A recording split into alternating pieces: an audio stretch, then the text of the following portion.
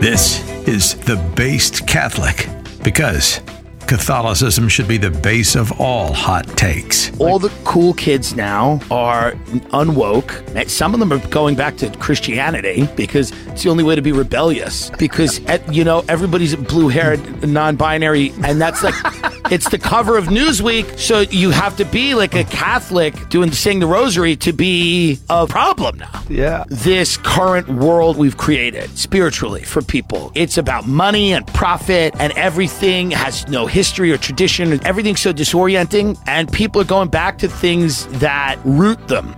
And now your host, Jessica Kramer. Welcome to The Based Catholic. Like I've said before on the show, I don't like Netflix productions. However, I was pleasantly surprised with the recent World War II film adaptation of the book All the Light We Cannot See. The main male character is one of the best that's recently been written. And the story centers on the truth, goodness, and beauty that is encompassed in what could be considered one of the first podcasts, which got me thinking about the media we consume and the content I myself am producing. In a world that rewards bad behavior and the exploitation of people, that preys on our isolated existence and addicted tendencies, is it even possible to still make something that you're genuinely proud of that helps rather than harms? Hopefully you do, and that's why you keep tuning in to my one-woman show. My first guest is here to discuss the Call Her Daddy phenomenon and how she grew out of that fad of women's media, because I sure as heck don't understand it. She expressed that the "we're hot and have sex with everyone who wants to have sex with us" lifestyle is appealing to a lot of women, that they all secretly want to be that girl. But it was always my thought that to be truly sought after, desired by men or envied by women, you had to turn down offers. You had to be a certain level of unattainable. Not easy. Jordan Peterson confirmed it for me in this clip. I don't think there's anything more attractive to a man than a sophisticated woman who knows how to say no. Like that's top of the stack as far as men are concerned.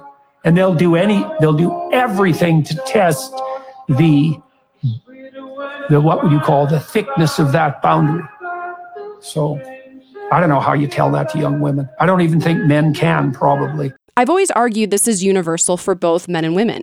I can't tell you how many times women have expressed to me the same desire, to find a sophisticated man, someone normal and attractive with options, who knows how to say no. In other words, a truly virtuous person that can withstand temptation so they can say yes to you. As my girl Anne Shirley put it when presented with such a question, would you want to marry a wicked man? Well, I wouldn't marry anyone who was really wicked. And I think I'd like it if he could be wicked. Wouldn't. Something I talked about with Jason Everett was the difference between a man looking at you and seeing you. And women pick up on the difference. We know. It's not actually a compliment to a woman for a man to want to sleep with you. A lot of them will sleep with anyone, even women that they don't like or find attractive. To be truly complimented means to be praised, to be put on a pedestal in the eyes of the one who extends you the compliment. And for it to be more than polite nonsense flattery, for it to be sincere, it requires discrimination, which is something the daddy gang and their men alike lack. I'm here with Patricia Patnode, a columnist at The Conservator, to discuss the social impact of Alex Cooper and the Call Her Daddy podcast. Patricia, you wrote a piece about this for The American Mind entitled The Millionaire Slut Apologist. I mean, accurate title. I myself have a segment on my show called the Call Her Traddy segment, which is all in jest because I'm obviously the opposite of her brand and not a fan. To be completely transparent, I think like a lot of people had never heard of her or this podcast before maybe a year ago, because I knew I hated Barstool. And the only reason I even knew Barstool was because I worked for a year at what's maybe considered the conservative equivalent of that culture of media, the Daily Caller. So when I looked up the show, I was kind of horrified, not only by the content, but the delivery, that these women were being taken so seriously and so far that this was considered a very successful podcast. What does it say when we consider the fact that this is the most listened to female podcast in the world? So I think we're in trouble. Young women are in trouble. It's a pretty precarious situation. And like the target audience is mostly ages like 17, I'd say, to 25. And it's just seeding the ground with really bad lifestyle advice, frankly. You wrote how Alex, or this type of media, is basically making bank off of lost young women. And I was thinking, It saddens but doesn't shock me that women who sell images of their bodies to lost men on OnlyFans make bank. But how is this breed of what I call podcast prostitutes, basically talking smut for cash, getting rewarded by women? Like, what do women gain in the propagation of this brand? It's fun. Like, the show is fun. I was a listener from like maybe their first couple episodes. It was really, really big with college girls. It was basically an instant hit within the first 10 episodes of the series. And then it spread to women out of college. And then as the women in college graduated, their now age target is like through women in their early 30s. And now it like trends younger. This is the main media brand for young college-aged women that's now spread to a lot of other places, to the point that Alex has started her own company that is farming similar podcasts and identifying other hosts of her brand to evangelize this, like, have sex, who cares, message further. Well, here's the thing. As far as modern female creatives go, I like Nancy Meyers, Nora Ephron, Taylor Swift, Greta Gerwig, even Lena Dunham. I like good writing. Even if I hate what they're writing and what they're promoting, I think the best writing is writing that's universal and specific, which I think they've all mastered, and it's insanely hard to do. I think the reason I'm at a loss of understanding Call Her Daddy is because I don't understand Alex Cooper's success, because I honestly don't see the genius. My assumption is she kind of just took the shortcut that's on offer to women, or at least a certain type of woman, because, and I'm not trying to be rude, but she kind of creeps me out. Like, her MO just seems so crazy and obnoxious. And she emulates this kind of faux confidence, which I think masks probably an insecurity and self-hatred, because she always talks about her awkward years and she runs around with no pants on. Like, there's just nothing about her that seems different or genuine. You said it was fun, but what made you listen to her as a Catholic woman? Like, what was the insight that you were gleaning from her that you couldn't get from any other female podcast? They were society sugar babies. So, like, my knowledge, they were the first hot women to say what everyone kind of knows that hot women are thinking, that, like, our lives are better because we're hot. People do nice things for us because we're hot. And we can do whatever we want because we're hot. Like, to an extent, like, there's a time horizon on that. Like, being in your early 20s and being like a super classically attractive woman and being kind of slutty, it's like being a celebrity with how society rewards you. So they capitalized on that. They were honest about the privilege that comes with that. It was like moths to a flame, where all the women were like, oh, finally, like, people are talking honestly about the social economy of being like a hot sorority girl and like sleeping with the football team. I just think it's interesting that the behavior women constantly complain about in men is now being celebrated amongst other women by the fact that they have such a wide listenership. It's also pretty sad because we're going to see them age and kind of see like the social repercussions like spill out in their own lives. Alex is engaged to like a wealthy guy and will probably have like a relatively normal life if things continue how they have for her. But like Sophia is like 32 or 33, like, is kind of doing the same thing. And to me, her life seems quite a bit more sad. And I think we're going to see that in a lot of their listeners who have now cultivated all of these very problematic habits and like not reflected on like how that affects their emotional well-being and just like ability to be in normal relationships, or how that's affected their social capital and reputation and the communities that they're in. Yeah. I mean, I think it'll probably play out similar to that of men, where, some guys will, be the biggest dirtbag and land on their feet. Other ones, will be the sad, kind of creepy guy hitting on women half his age. Now, do you think she capitalized on the Kardashian technique, which instead of us seeing how slutty she can dress, we're now just waiting to see how slutty she can sound? Like, is that the premise of the podcast, is how crass can we talk? Yeah, exactly. They would intentionally talk like guys. Like, their shtick was, we're talking about sex as women, how guys talk about sex as men. Like, this is female locker room talk, except it's worse. Interesting. Well, I was reading other reviews from other women, and one described that she didn't like it at first, which reminds me kind of how people's reaction to drinking alcohol for the first time is. It's a poison. It's not meant to taste good, but people, out of their desire for social capital, force themselves to acquire a taste for it. And then she also said after consuming it for a while, she noticed she started to talk like them with like a grady, whiny voice. Why does our culture like to hate watch, or at least continue to get addicted to things that we know aren't good for us? I think a lot of young women are in situationships. So then hearing this talk, I think that draws people in and it gives them a sense of like control, power, and entertainment. They're the main character of the movie that they're watching. Interesting. Well, it's funny that you say that because as far as that I'm aware, there are no subjects of real substance being discussed on the podcast. It was mostly about gratuitous sex, relationships, kind of living the mantra, do it for the story, which then ends up exploiting real persons and situations for content. I was thinking about how that's so trendy right now, especially TikTok, Instagram stories, Reels. How do we turn do it for the story on its head and have it instead mean do it for the story that you're going to tell your future children or grandchildren? You know, how you met their mother or father. How do we go from coping with our vocationless life to living for our future vocations in mind instead? That is a little bit of human nature. We want funny stories to share. Well, I think it's also, a way of people coping with the pain of like, maybe this isn't the life that they want. And so they're trying to make the best of it. And their interpretation of making the best of it is, well, how can I take back the power in this situation? Because I feel so powerless.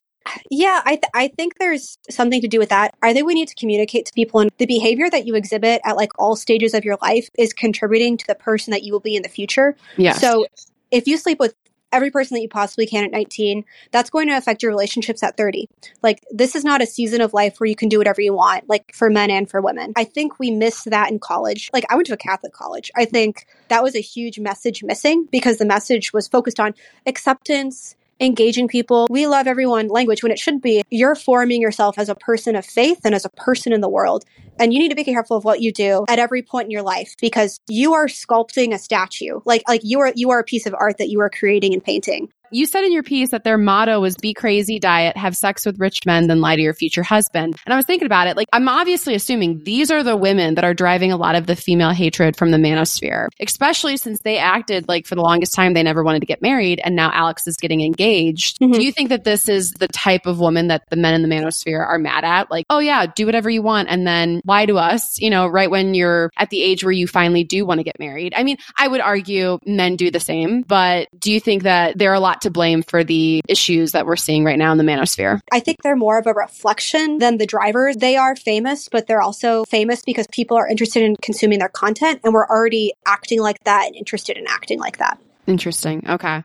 Well, it seems that there is a lot of content right now being made by millennial women about relationship trauma, which I just think is the reality of the sexual revolution being played out and premarital sexual relationships and the severing of soul ties with breakups that now feel like divorces. Because by nature, premarital sex teaches you to use others for your own personal self-gratification rather than what the Catholic message is, which is to die to yourself for your own personal sanctification for the sake of the other. So when I'm seeing a lot of this content, you know, on one hand, I'm like, okay, I think sometimes they're getting it. Like, let's not be used and abused by men who don't care about us. And then the next minute, it seems like a lot of them are preaching, you can always leave a relationship that's not serving you, implying divorce is fine. If you're not happy, just leave. Why does the truth of Catholic sexual ethics not yet have a foothold with them? So Alex Cooper went to Catholic schools and she's talked quite a bit about Yeah, of course she did. And she talked quite a bit about I think Catholic schools produce. Let me just remind everyone. It's really sad. And she talks about how her and a lot of her friends that went to the same schools had a really bad understanding and bad relationship with sex, how women should be treated in sex and like what sex means. She specifically blames her Catholic education for giving her like a messed up worldview that didn't used to be an infrequent like topic of conversation on her show, which is really sad. Some of that is her fault because we all have like a duty to like educate. Catholic theology of the body is like very useful, very helpful, like very positive. I love it. It should change everyone's life if they read John Paul II. It makes me wonder what her school was actually teaching or not teaching. What was her complaint, like her chief complaint? Women orgasming is really bad and that it really like harmed her relationship with sex and like with women being like satisfied and feeling fulfilled in sex. John Paul II literally writes about the female orgasm. In Love and Responsibility, he says, quote, "We have defined love as an ambition to ensure the true good of another person, and consequently as the antithesis of egoism. Since in marriage a man and a woman are associated sexually as well as in other respects, the good must be sought in this area too. From the point of view of another person, from the altruistic standpoint, it is necessary to insist that intercourse must not serve merely as a means of allowing sexual excitement to reach its climax in one of the partners, i.e. the man alone, but that climax must be reached in harmony, not at the expense of one partner, but with both partners fully involved," end quote. Well, your final line was, call her daddy was a microism of everything that's wrong with influencer culture. What makes for viral content doesn't necessarily make for a good life. Do you think we're ever going to get away from rewarding narcissistic types who rule on social media? I mean, do you think we'll ever see an end to this? I don't think we will, because we can observe and post things so quickly and make our lives seem so good. The reward structure will never improve. Like, there will always be money for a woman or a man, especially a young woman or a man that's attractive and kind of funny and charismatic, that wants to prostitute their life examples and things that happen to their friends online. There will always be a market for that. Gossip columns have existed as long as newspapers existed.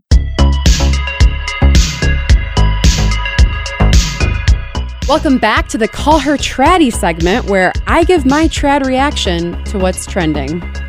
So I saw this video trending on Instagram Reels, and what's been communicated in it is really disturbing. Take a listen to America's future husbands. Who comes first, your mom, your daughter, or your wife? Mom, daughter, wife. Daughter, wife? Wife replaceable. Okay. Oh, wow, replaceable. Okay. What's your list? So this is like hypothetical when I'm like later in life in my 30s when I have all three of those. Okay. So I would say at that point, I'd probably pick like daughter, then wife, then mom. But I love my mom a lot. I love my mom. Respect. What about you? How you feeling? Daughter, if I'm on good terms with my wife, then wife, and then mom. But if not, then mom in the middle. Daughter's at one, okay. Uh-oh. Daughter, mom, wife. Daughter, mom, wife? Because, you know what I'm saying? You can always find another wife. You can't have another daughter. That's your life that you brought into the world. And your mom, my mom brought me into the world. So we go daughter, mom, wife. You know what I'm saying? Okay. I was raised by a single mother, so my mom's got to come first. Mom first, okay. Then my daughter. Then your daughter. Wife. Then your wife. Then my wife. Okay. Why wife at the last? Because if I have a daughter, like that's my baby. Okay. Like I gotta put my daughter first. I think it's safe to say they're going to make bad ones. For the record, the only correct answer to that was wife, daughter, mother. Few things I noticed in this. One was raised by a single mother. Now, I have absolutely nothing against single mothers. It's an unfortunate reality of the world that we live in. But that mother should be raising her son to be a good husband one day, not to fill the role of husband, the man in her life, for her. Clearly, he never saw his father put his mother first, so now he doesn't know how to do that in his own marriage, and the cycle of broken relationships continues. That's unfair to him and his future wife. Viewing a wife as replaceable is also problematic. Not only does it treat relationships and marriage as transactional and temporary upon condition, which actually isn't love at all, but your children are the fruit of your vocation, the fruit of your marriage. They are not your vocation. You are not in covenant with them. Literally none of these men have apparently heard of Ephesians 5, where St. Paul tells men to die to themselves for the sake of their wife, and 1,000 small daily deaths, so that if they are ever called to literally die for their wife, they can.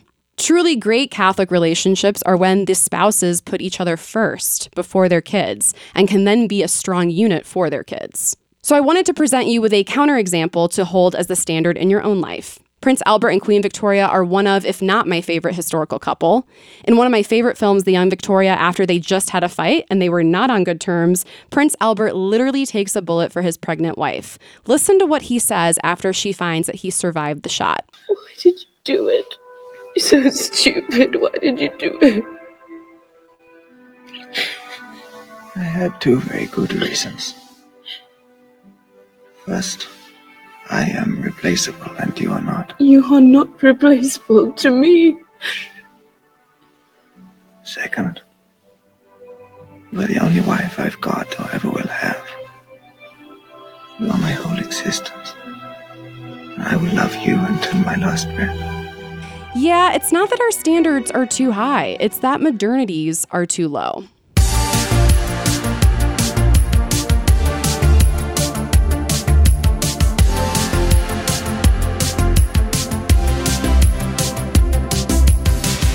Stay tuned for my interview on homeschool football leagues and why Catholics should consider it with JP to Gance when we come back.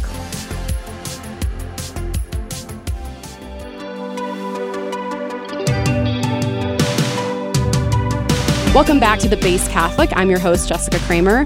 There's a lot wrong with Catholic schools. I have a bone to pick with them for sure, and I definitely want to get into that in future episodes. But I do touch a little bit on the subject with my next guest in this interview. Homeschool football leagues are largely unknown and largely evangelical, but is this something that Catholic families should start forming as an alternative to really bad Catholic formation in Catholic schools? So how did your son's team do? Great. We finished the season undefeated, won the Division II bracket of the tournament, and it's the highest ranked nationally our program's ever been. It's an entire world that I didn't know about. I am back with J.P. Gance, the founder and president of Communio. You might remember him from a previous episode where we discussed the connection between the shrinking of the church and the decline of marriage. But today we're going to be discussing his son's high school homeschool football league. I think everyone knows that Tim Tebow, probably the most famous homeschool football player, played for his local public high school. But few people know that there's a growing movement of homeschool football teams across the country. JP, I saw stats on the association's website as far back as 2008, but you and your family heard about it 5 years ago. Why do you think it's not as talked about or as well known, considering that you said the teams in Texas and Oklahoma are really good? Is that an indication that it's not as popular? Well, there's a number of reasons. A big reason is that certain states, homeschoolers are allowed to play for their local public high school. What is called now the Tim Tebow law, colloquially in a lot of states, has been passed or tried to pass it around the country. When those laws pass, it's rarer for these teams to form. These teams frequently form as a need to create an outlet for varsity high school experiences. We belong to the Northern Virginia Homeschool Athletic Association, which is a phenomenal group. It's a ministry created by a great couple, evangelical Baptist couple, Wayne and Amy Stillwell. And they formed it 8 years ago themselves. And it's grown. And in the fall, you have cross country, volleyball, and football are the varsity sports. And then they have basketball and wrestling in the winter and track. And they're launching lacrosse in the spring. You know, our football team has 43 players on it. It's mostly an evangelical program, but about a dozen of the kids were Catholics, and they've been super friendly and welcoming. I just think the world of the organization. Used to have our kids in Catholic school. We homeschool now. And one of the things as a dad, think of the formation of a child in a lot of different dimensions. There's obviously the spiritual formation, the academic formation, the human formation, and sports is part of all that formation, right? We don't want to have it. Sports are important. We don't want to have a disordered view of sports, right? They do a great job of fostering competitiveness. Our motto this year as a team was be great, but stay humble. And that was sort of the theme of the devotionals throughout the season. Oh, that's awesome to hear that they do that too. Well, I wanted to ask a little bit about how it works. So instead of state championships, the association holds a national tournament. Does that mean that you only play against other homeschool teams? Like, how do you form a regular season schedule? Are you traveling across the country? Question. Yeah, you typically, you want to try to get to about 8 to 10 regular season games a year. We play some nearby public schools, some nearby private schools. We are part of a league that's formed called the Eastern Christian Conference that has 4 homeschool teams in the Mid-Atlantic. And so we play a conference schedule. You become a conference champion. Homeschool teams in Ohio, Michigan, Texas. And how do they stack up against, normal schools? Because, I'm sure you have less to pull from. I mean, I don't know if homeschooling has gotten increasingly more popular. How do you guys do? We do pretty well. In high school football, there's an analytics service called CalPrep, which has an advanced analytic that ranks all the teams in the country. There's some upwards of 15,000 teams. Our team finished the season in the CalPrep rankings in the low 8,000. It's like right in the middle. In Florida, where I'm from, I grew up, we'd be like a 2A program. The national champion this year, Tomball Christian, ended the season in the 4,000, so substantially higher. Big challenge with homeschooling. Depending on the way state champions are crowned in your state, you're penalized for playing them. Okay, so in the state of Virginia, there's a point system. If you want to win the state championship in whatever classification you are, you need to accrue enough points to make the playoffs. And you can only get points if you play teams eligible to give you points. So homeschool teams are ineligible up until recently in the state of Virginia. Private schools couldn't play public schools because private schools couldn't get any points for playing them. And so you saw... Wow. That is shocking. Yeah. Some litigation changed that. The homeschool teams are still on the outside looking in. So it really depends on the state. It depends on the state. I was curious, what is more popular? Homeschoolers playing on a public high school football team or playing on a team like your son's? Like, are there any situations where people have a choice and then they pick one or the other? That's a great question. There are 30 or so varsity teams around the country. Most of them exist in places where there isn't the option. We just played the Lighthouse Christian Crusaders, and this is a very impressive high school program. They've just recently purchased a facility. They'll have athletic fields, locker room, stadium, the whole nine from that perspective. But it's 100% a homeschool association, so raised by private philanthropy and the blood, sweat, and equity of the volunteers who Wow, who built where are they located? They're in the Springfield, Missouri area. It's actually run by a former NFL offensive line, played for the Kansas City Chiefs. You said that it's an evangelical movement. Since most homeschoolers are probably Protestant and Catholics are sending their kids to establish Catholic schools, how many Catholics would you say are involved? And because Catholic schools are as abysmal as they are by and large, why are options like this so important for Catholics to take and run with? Yeah, look, you got to understand, we had our kids in a good Catholic school, right, for years. The Dominicans of Nashville run our grade school and high school. I can tell you, like any parent knows, right, Catholic identity is complicated. And you can have a very faithful leadership in a school. But what's also plays into Catholic identity is the families that are there, right? Yeah. And if you have 4 holy sisters running the school, and then you have incredibly worldly families, it's a challenge from a Catholic identity perspective and formation perspective. So I think, Catholic schools are frequently chasing tuition dollars. They feel the need to do that. And that usually means it comes at a cost of those who can pay go. My vocation as a parent is to ensure I do the best job possible of introducing faith to my children so that my children can know, love, and serve God so that they can be happy forever in heaven and that I can see them for all eternity in heaven. That is a huge responsibility. And there's obviously other reasons that parents might choose to opt away from Catholic school. There's cost. We have 8 children, and that's a lot of tuition there. Aren't there supposed to be deals the more kids you send, though?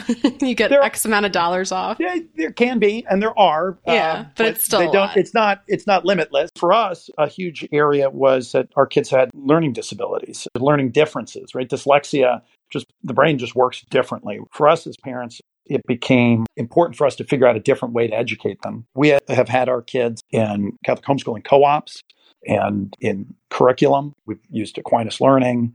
Younger grades, we've used the evangelical program, classical conversations. Sports is a big thing, right? It's part of the school experience. I shared with the team. I was able to lead the devotionals in a number of weeks. Every Thursday, we'd have practice end a little bit early and have a short 20-minute devotional. One of them I shared with them is a story about how football came to be. Football was formed largely during the Civil War and then was proliferated after the Civil War by veterans because they understood it was a really good way to form discipline in men and to form perseverance and physical grit and all of the intangibles that are good for men, and sharing that with the boys. I noted, yes, working really hard to get faster, get bigger, get stronger. That's all important. But what's more important, being physically good in football, we're putting more work into our life as an athlete than we are into the spiritual life. I had a number of boys and the parents reach out to say thank you for those devotionals. 2 of my sons now have gone through the program, and I got so much out of it. And I think lifelong friendships that you form. I still today am friends with boys from my high school football team, and I graduated in 98, right?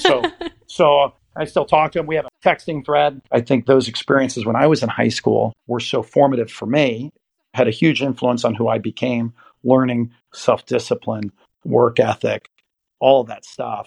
Well, I love the fact that you're incorporating devotionals into the program, and you would assume that a Christian or a Catholic school would be doing that. Oftentimes, they're probably not. That was not my experience in my Catholic high school. I can promise you that. Yeah. Now, I was going to go off because you were talking about homeschooling. Long term, do you think it's more possible to reform Catholic schools or try to get something like these Catholic homeschool athletic teams to become as competitive? Like, what would actually be an easier task? Catholic education has a crisis fundamentally because it doesn't know what it's trying to achieve.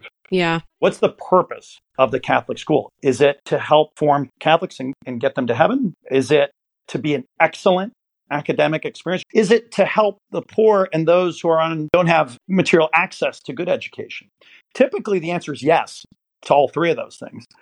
And is the first one true, though? I don't differ. Sure. Well, I think a lot of them will say that. I think the issue is that they'll say yes to all three. And as a consequence, they actually don't do any of them well. So frequently, you have schools where most of the teachers aren't getting a mass on Sunday. And maybe the principal's not getting a mass on Sunday. So you can't give what you don't have. I can't pour out life into you when I don't have it abundantly. But our Lord said he wants to make us a river. And the folks running our schools very rarely have that. Okay? Yeah. And now I know that's going to sound sharp to some. No, it's very accurate for people who went to Catholic schools. Right. Look, I grew up going to Catholic schools. I was on the sidelines as a player when a referee at a game that we played against a public school who chastised the coach. You're a coach for a Catholic school with the mouth like that. Most of these schools are very worldly. As my primary responsibility as a parent is to do everything I can to cooperate with the Holy Spirit for the salvation of my children. If the school's going to advance that objective, if I can evaluate it dispassionately, not because I grew up going to the school or because it's my alma mater or because my family's always done this,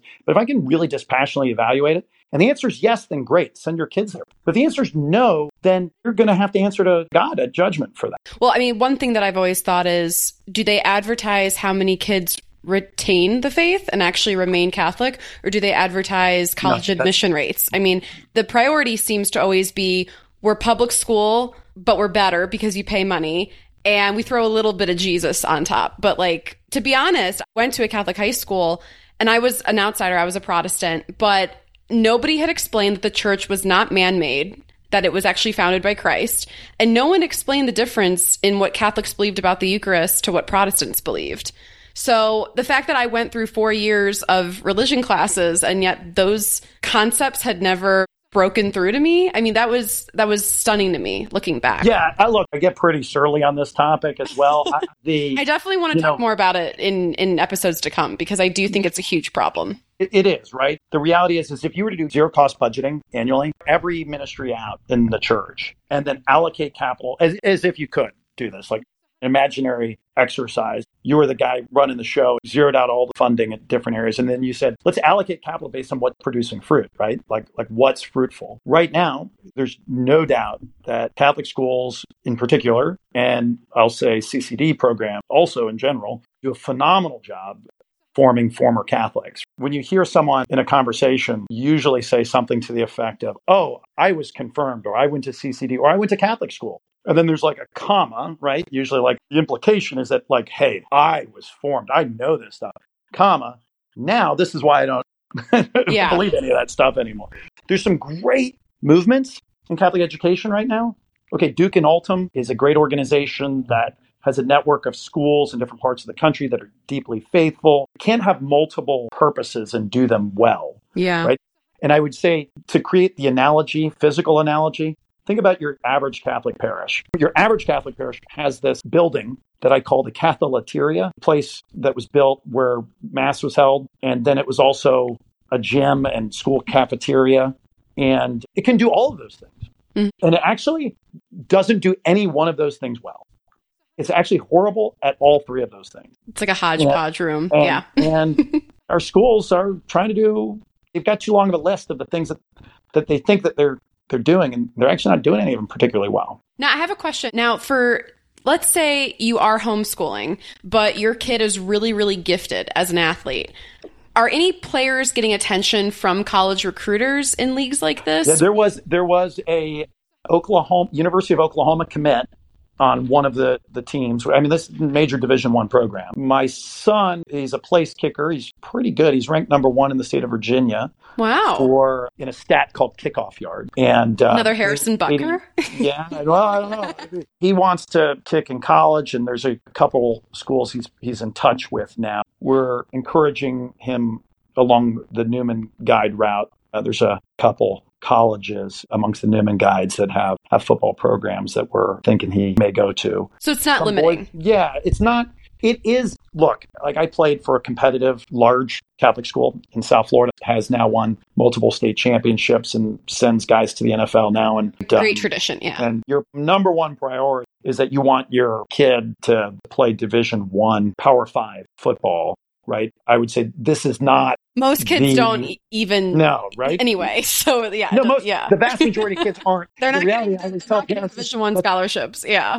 It's rare for anyone to do that anyway. I'm curious if Tim Tebow, if he had the option, what he would have chosen. But I actually also wanted to ask you, is it possible for classical Catholic high school kids to join these teams? Because that's something that I've also heard in discussions with Catholics is, I had a friend who, when she was making the decision on what high school to go to, there is a part of you that wants the fullness of the Catholic high school experience versus a Catholic classical school that might have had a better curriculum, but there were like 5 kids in your grade, and it was very limiting in terms of extracurriculars. So is it possible for kids that go to really, really small private schools that don't have teams to join, or is this strictly for homeschoolers? So a lot of the teams allow for composite rosters. For the team to be eligible for the national tournament, they have to be majority homeschool. There's a team in our conference that has a situation where there's a small classical evangelical school in Delaware. It's not big enough to field a football team, and they provide some players for the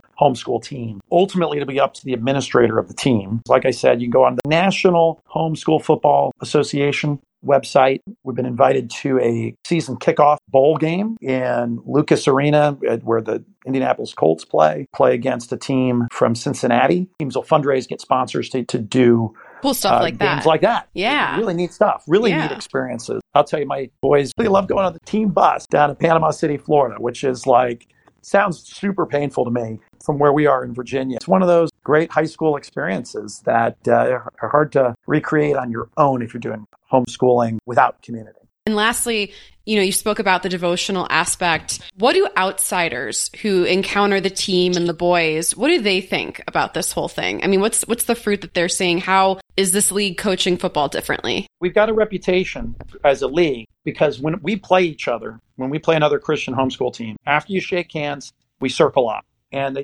they'll say, hey, it's time to mix it up. And the guys, both teams get into a big circle and each coach speaks about the other team, and then players call out other players by the numbers and say, hey, number 17, great game. Number 14, great game. That's right? Cool. This is what you guys did. The idea that they say is, hey, look, we're enemies on the field, but brothers in common faith. Then that circle ends with the prayer. And I know the last time we played John Paul the Great High School, the coach said, hey, we'd like to circle up with you guys.